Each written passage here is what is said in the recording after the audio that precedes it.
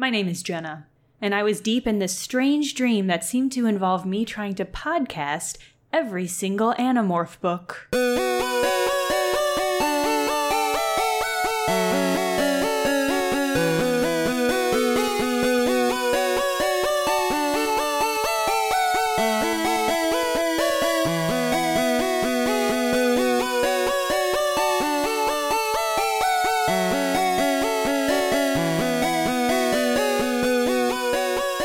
Welcome to Fandalites. This is Book 22, The Solution.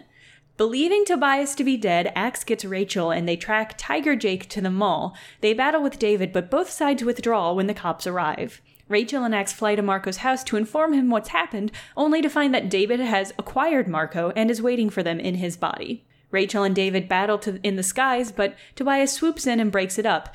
David had killed a different red-tailed hawk. Meanwhile, Rachel and Jake's cousin Sadler has taken a turn for the worse. The family rushes over to the hospital and find him miraculously recovered, but the Animorphs know the truth. David is impersonating Sadler and will only go away if they give him the morph cube. The gang hatches a plan, telling David that they broke the cube up into pieces and hid them as rats.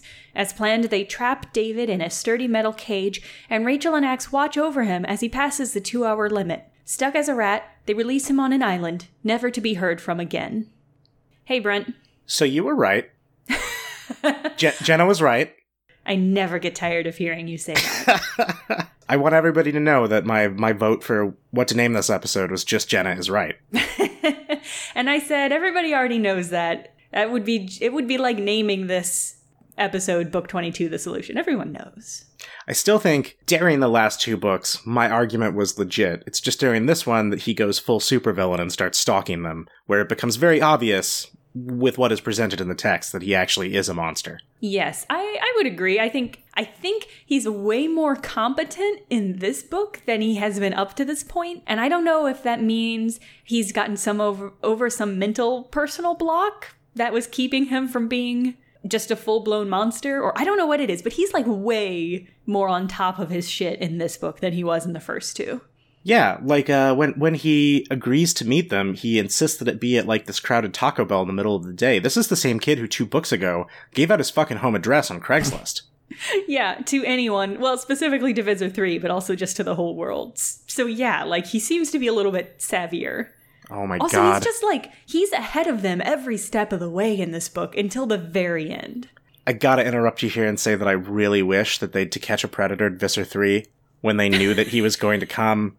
You know, he'd bust in the house in his human morph and they'd be like, hey, how are you? Have a cookie. Take a seat over there. Is that Mike's Hard Lemonade for you? I see you brought some balloons. I see. Is that a Dracon beam in your pocket, or are you just happy to see me? Maybe that's the episode title. Oh, no. I mean, it does seem like that is a good trap that they could set for Visor 3 at pretty much any time. It's strange, though, to get back to this book. Sorry for that digression. It's strange, though, you're right, that, like, they identify that he could be watching them, he could be spying on them at any time, and based on where he shows up and what he does in this book, it seems like that is indeed what he spends his entire time doing. What else does he have to do, though? Like, it's not like he has to go to school or go home. Like, he's a missing/wanted child. Like, he has no reason not to be on their asses all the time. Except that the more he's on their asses, the more he actually, like, has to have conflict with them. If he were to be taken at face value in the last couple books, he just wants to go on a crime spree and enjoy himself and, like... Which he could do without the morph cube. Like, he could do that. Yeah, but I mean, like, he could just peace out and, like, go do that if he really... There's something weirder going on here with him. It does seem like it's not just about wanting the cube, although I do think that's mostly he wants the cube so he can get some cronies who are going to do to him what he does to the Animorphs, as Rachel astutely points out. But it does seem like, to a certain extent, he's enjoying bullying them. Yeah, it's weird. He does mention wanting to get the Escafil device so he can make his own, like, Captain Pollution Ring gang. And then he also has some indication that maybe he's going to try and trade it for his parents to Visor 3, which I think even he knows isn't going to work. I think he knows that as well. He and Rachel have a lot of back and forths, and that's in one of them. But I think he knows that that's not really an option. It's weird because he has a lot of the same characteristics as Rachel, and she wrestles with that in this book. Like a lot. I wrestled with that too. Rachel noted the same thing that you did in the last episode, where Jake specifically asked for her when he knew that they might have to do something terrible. And, I mean, they're right. Jake was right. And she admits it. Yeah, if you need an Animorph killed, Rachel is who you would call. Absolutely. Yeah, she feels real conflicted about this. She kind of hates Jake for knowing it, but she knows he isn't wrong. Yeah, she knows it's true. And this book really bears that out. And I think that's interesting because we've talked before about how they all seem to have their role or like they all have their aspect in the Animorphs group, and David struggled finding his place within that group. But I think it's interesting to see Rachel actually pretty conflicted about her role, because I don't think we've seen that so far. You asked I don't remember if it was last episode or the episode before that, but you asked me if Rachel wasn't an Animorph, do I think that David could have slotted into that role without going nuts? And, I mean, honestly, like, in the whole last book, one of the central conflicts was David not being able to follow Jake's orders. And, like, very early on in this book, Rachel just completely ignores his order to let Cassie finish morphing in the water and almost dies, and everybody just sort of moves past it. So I feel like maybe they can only have one loose cannon who doesn't play by the book, but damn it, she gets results. And so, like, throwing another in the mix is just like, well, we already have Rachel. We can't have you too. You can't be doing that. Figure something else out. And that's true. Like, you can't have more than one loose cannon in a group, because then you're just firing cannonballs everywhere. I mean, that's not the worst plan that they'd ever come up with, though. That's true. They are guerrilla fighters. Yeah, maybe if they had a Splinter Cell, David could have been the Rachel in that.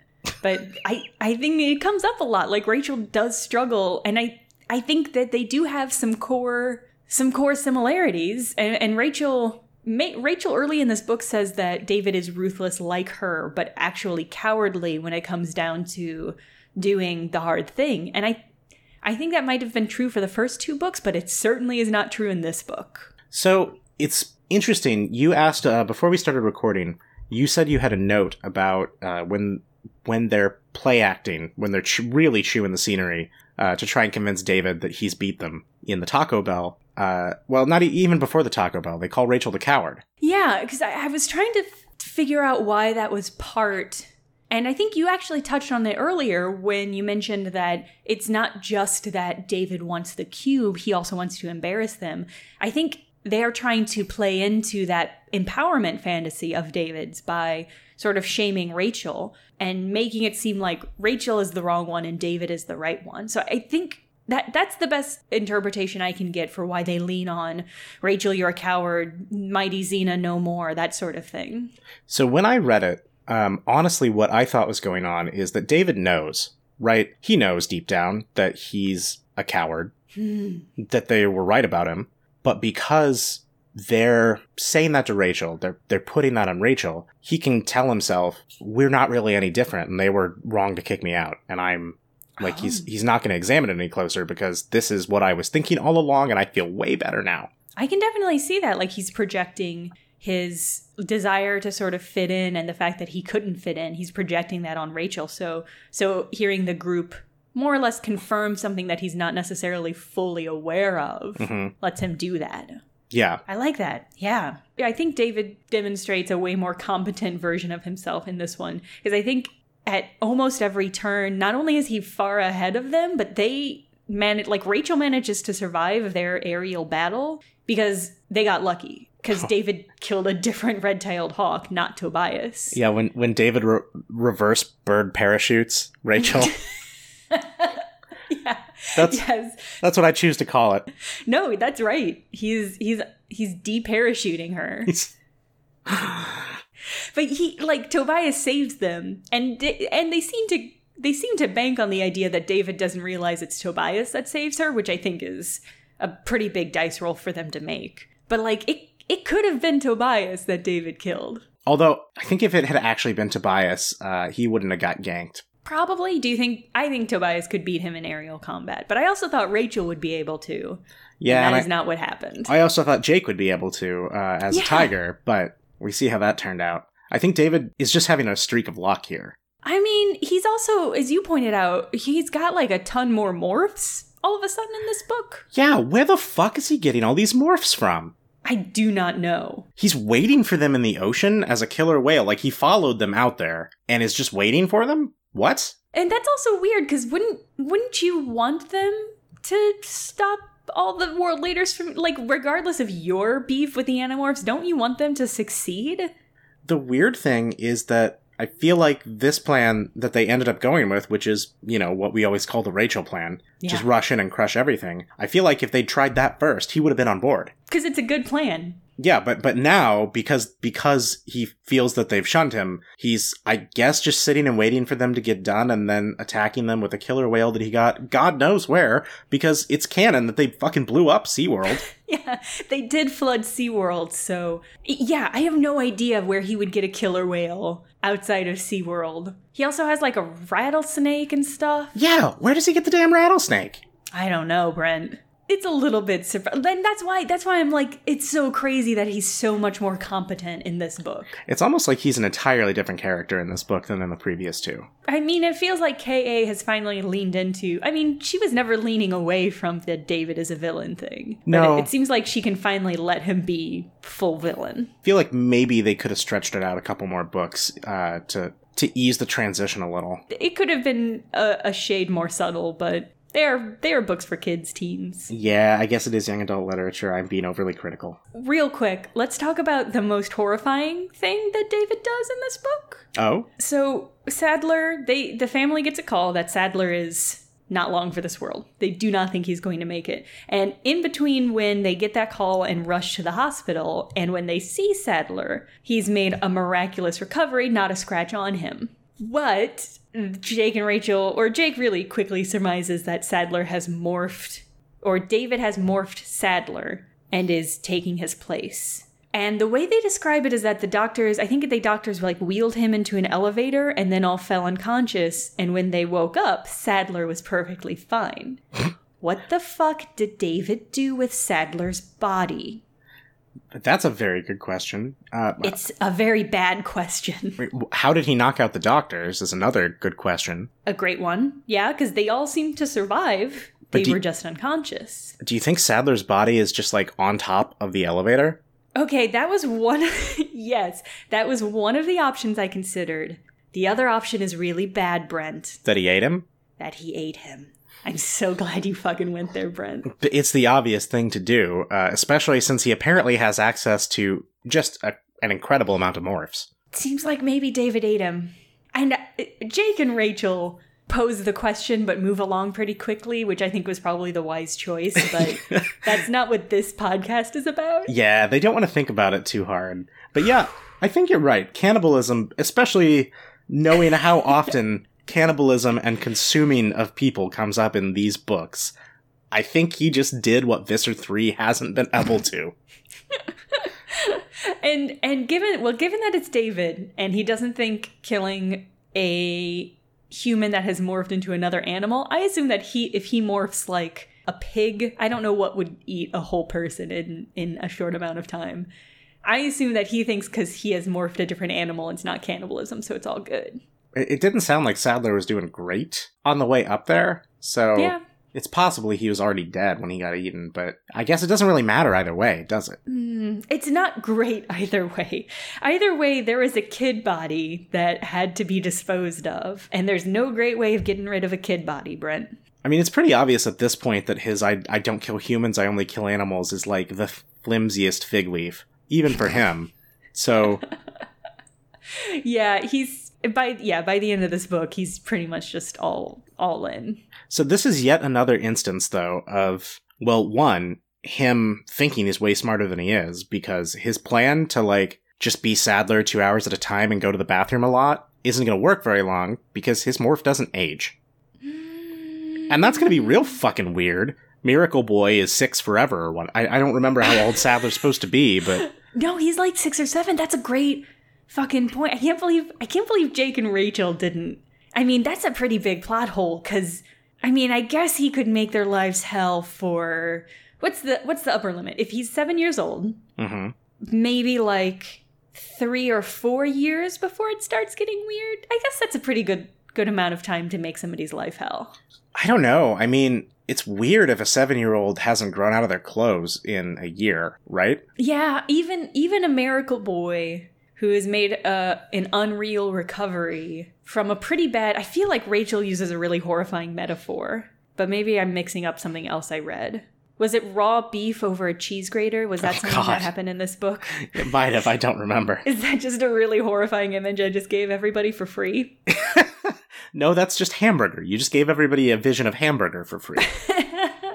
Only it's kid body. But yeah, you make a great point. He would not age, and that would get real weird real quick. And it's yet another instance of him proving that for him it's no longer about just like going back to a normal life, which sort of is what he indicated that he wanted in the first book. Not as much in the second. He moved away from that into I want to go be a super criminal and just like fuck off and do whatever.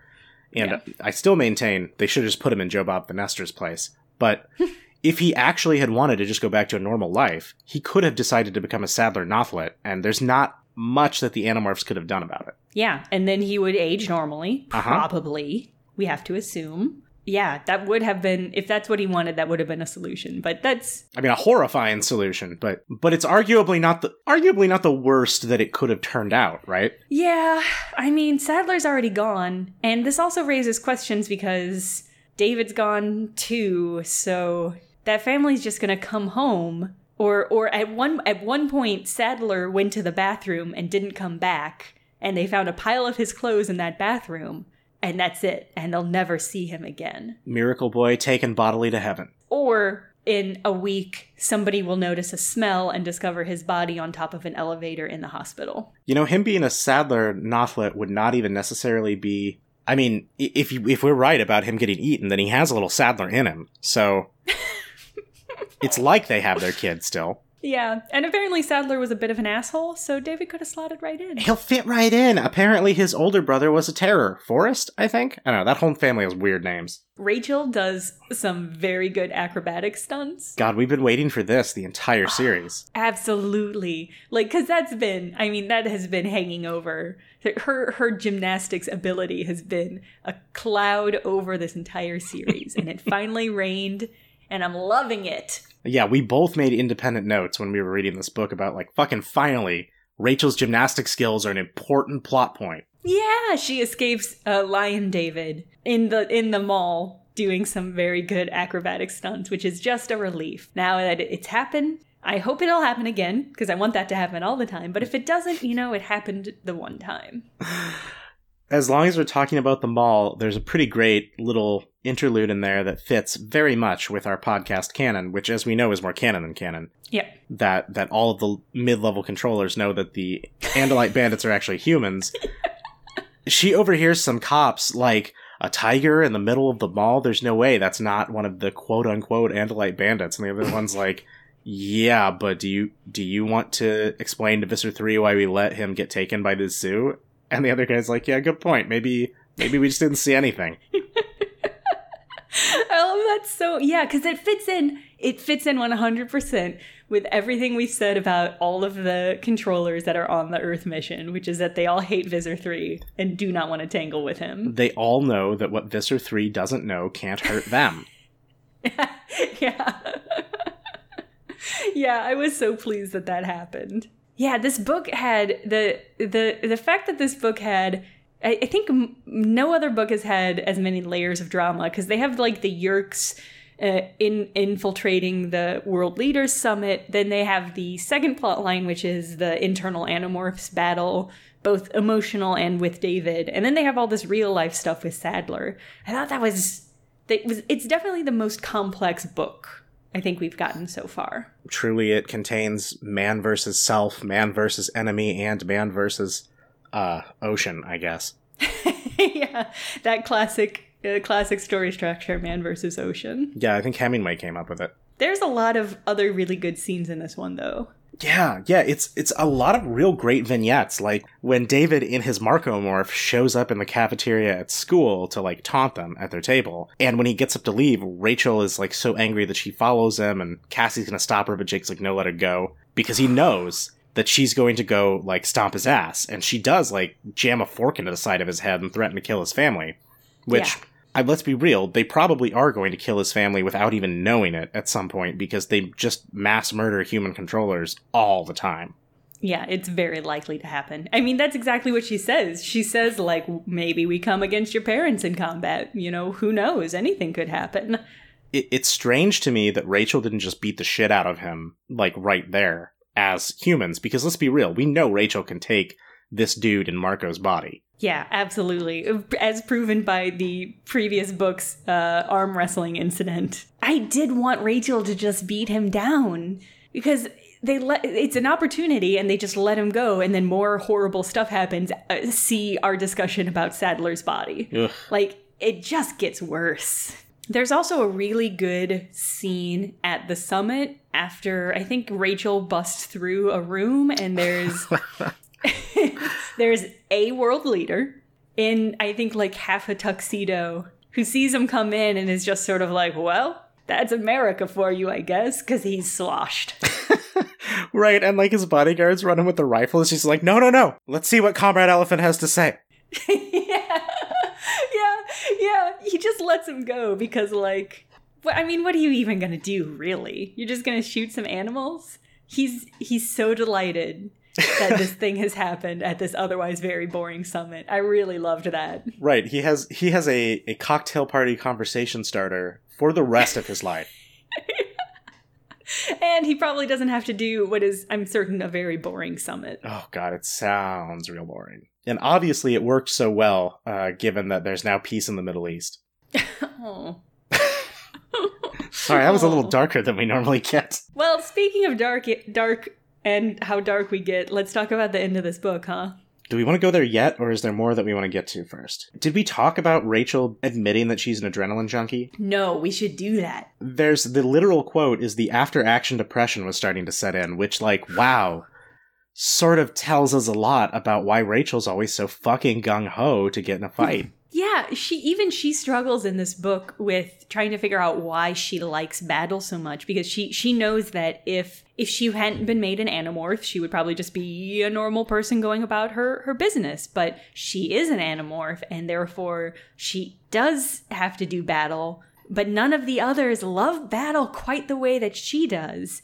So she's really struggling with it, and I think that's the key of why she likes battle so much, is she's an adrenaline junkie. She likes the high. I don't know if it's Marco or Tobias in one of the previous books. I forget whose POV it was, but I remember one of them making an observation in their train of thought that Rachel really came into her own. It's like her life had been on pause, waiting for this before she could really truly become herself. It seems like more than anyone, this has allowed Rachel to engage with a part of herself that was always there and is now finding release, which I think is also a really interesting counterpoint to David, and also sort of a really interesting gendered take on this dichotomy, because you have Rachel, who seems to have very similar instincts to David, but has been routed into things like fashion and acrobatics and that sort of competition. And David seems to be allowed to have leaned into it in some unfortunate ways. Cat named Megadeth, snake named Spawn. First off, cat named Megadeth, snake named Spawn, those aren't hobbies like gymnastics, but I'll let it slide. That's fair. I mean, we don't know that David has any hobbies. He moves around a lot, so I can't imagine him being in any clubs. I think I recall him having like an airsoft pistol in the first book, so that's he's probably one of those tactical nerds. Apologies. I'm sure any of our fans listening, we're not talking about you, but you know who we're talking about. You do. If you've played Airsoft, you know exactly who we're talking about. The one who shows up in full camo, who is super into the military, but who has never signed up for the military. If you enjoy Airsoft, we're not talking about you. I'm sure it's hella fun. I know paintball's fun. But then there's that level of people who get very, very into the accessorization side of it. She does seem to have an addiction. Pretty clearly called out. She likes the action. She likes how it makes her feel. And when they're in a post-battle situation, she crashes from the adrenaline high. Yeah. She says that. I think now that we've established that Rachel has some issues that she still has not quite resolved by the end of this book, let's talk about the end of this book. Yeah, let's talk about the end of this book. The plan they have, I think, is pretty solid. It hinges on David not knowing that Tobias is still alive, which is a really risky... Like, they've been play acting that he's dead, but in Rachel and David's battle, Tobias came to her rescue, so it was weird to me that they just sort of took for granted that David thought Tobias was still dead. Yeah, it's a roll of the dice, like you said. But their whole plan kind of hinges on that, because there's this whole weird... It reminded me of like all of those logic puzzles where it's like you have a goat and a chicken and a bag of wheat, and you have to get them all across the river, but you only have one boat. Did it not remind you of that? Because they all Rachel morphs rat, and then he morphs rattlesnake and latches onto her and is like, I'm gonna break her spine and eat her or whatever, unless you all morph cockroaches. And then they all morph cockroaches, and he morphs back to human, and he puts them all in a Coke bottle, and then screws the lid shut, and then goes to be a mild. It's just such a weird back and forth. It reminded me, and I like where both of our minds went on this, because it reminded you of a classic logic puzzle, taught as part of classes about things. And my mind went to the old, like, Roberta Williams point-and-click adventure games, where you have to, like, in the right order, put the masking tape over the hole that the cat will run through, and then scare the cat, and then use it to make a fake mustache or something. And if you don't do everything in the exact right order at the exact right time, you just die. Both pretty similar. I'm really glad we came at that at different angles. It all seemed... I think it says a lot about us, just as people, I think. So they do this QuickTime event, and David becomes a rat, and he...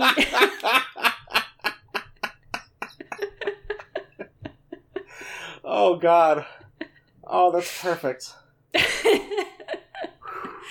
And Rachel leads him on like a weird chase through the construction site tunnels. Meanwhile, Tobias goes, and I don't think he doesn't even become human and just unscrew the cap. He claws it open with his red tail hawk claws.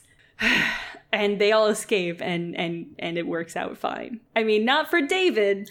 Right, because they've dug up part of the pipe that she's leading him through and replaced it with a mousetrap, basically a steel, one of those no-kill mousetraps, because she's tricked him into having them retrieve a Lego, which is supposed to be part of the blue box, the Esquivel device. Yeah, which they do rub into his face as he's been caught, which seems a little inappropriate. Especially because they seem to think that they're taking a moral high ground by not just murdering him outright.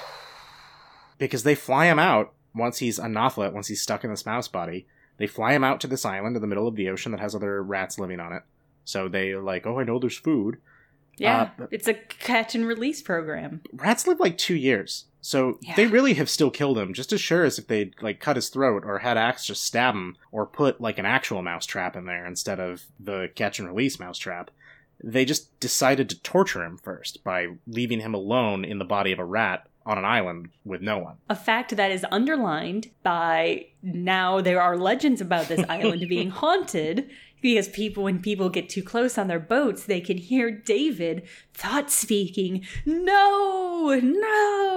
Stay safe, Animorph's ghost. I think that's a really good point. Like, they are letting him live, but not a good life. Like, Tobias has made a choice to be a Nothlet and stay a Nothlet, and he has some trouble with that, but it's a choice he's made and he's living it. Rats aren't going to live that long, even if that rat lives to its full lifespan.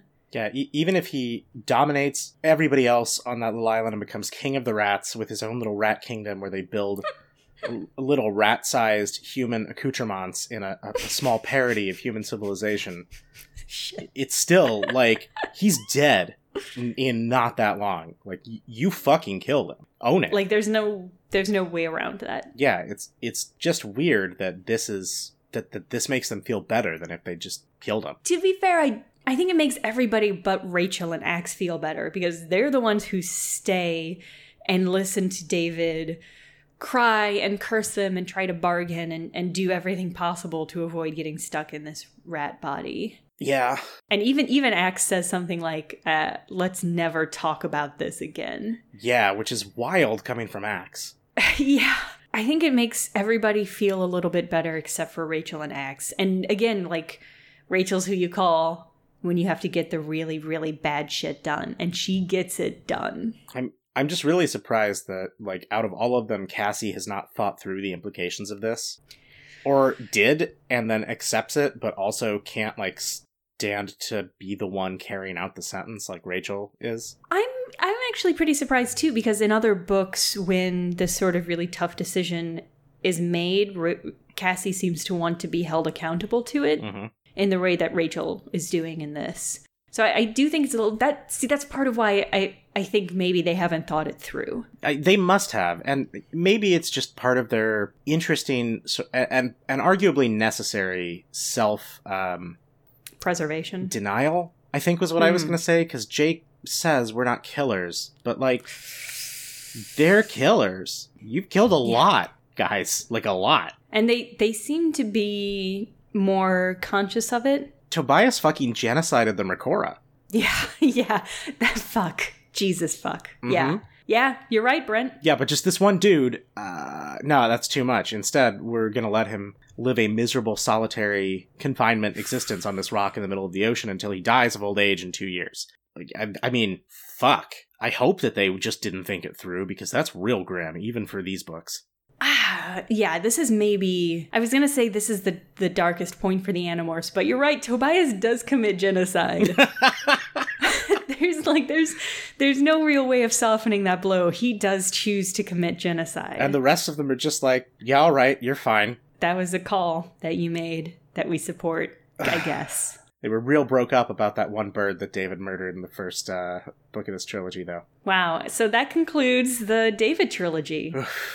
Hell of a ride. I wish it had been longer. I kind of do too. I think it was a really interesting new angle for these books, but also I'm pretty certain I stopped reading after these books because it's so fucked up. It is very fucked up. I mean, they were real well written, though. As much as I complain about the characterization of David and the weird heel turn almost in the third book, these were real fucking page turners. We both had to really keep ourselves from reading ahead so that we'd be prepared for these podcasts pure for you guys, for the fans. Yeah, we denied ourselves the satisfaction of reading them all at once because they're only about 100 pages and that's like a day. It's an afternoon. Longer if you're taking notes. But we're so fucking dedicated to this podcast and making sure that we give you the podcast experience you guys deserve. But I am glad it's over with now. Yeah. Time to move on back to their normal hijinks. Yeah, they're normal, happy, upbeat, totally undowner hijinks. I believe the next book will definitely be a high note. Oh yeah, next book's a Tobias book, and you know those Tobias books got us grinning cheek to cheek. Yeah. Next book is book 23, The Pretender. So join us for that. Thanks for listening, guys. We hope that you enjoyed our recap of the David trilogy, and further hope that you've been enjoying the whole show so far. Lord knows we have. Yeah. Hit us up on the internet if you want to chat or give us comments or anything. We're on Twitter at Fandalites. Our website is www.fandalites.com. Email address is fandalites@gmail.com. We have a Tumblr. It's fandalites.tumblr.com. Jenna mostly runs the Tumblr. I don't think I've looked at that in a while. Is there anything good on there that we've been getting? I reblog some good stuff, but I'm also a lot busier now than I was when I started that Tumblr. Now that you're internet famous? Yeah, now that I'm on the internet and am famous, it's more difficult to keep up with Tumblr. But I'm doing my best. I've reposted a very good picture of some Cinnabon leggings. Ooh. Yeah, so that's what the internet has for us. I bet Axe would try to eat those whole. Thanks to Dustin Odell for the use of his music for our intro and outro. We'll see you next week. And remember, nostalgia is a drug.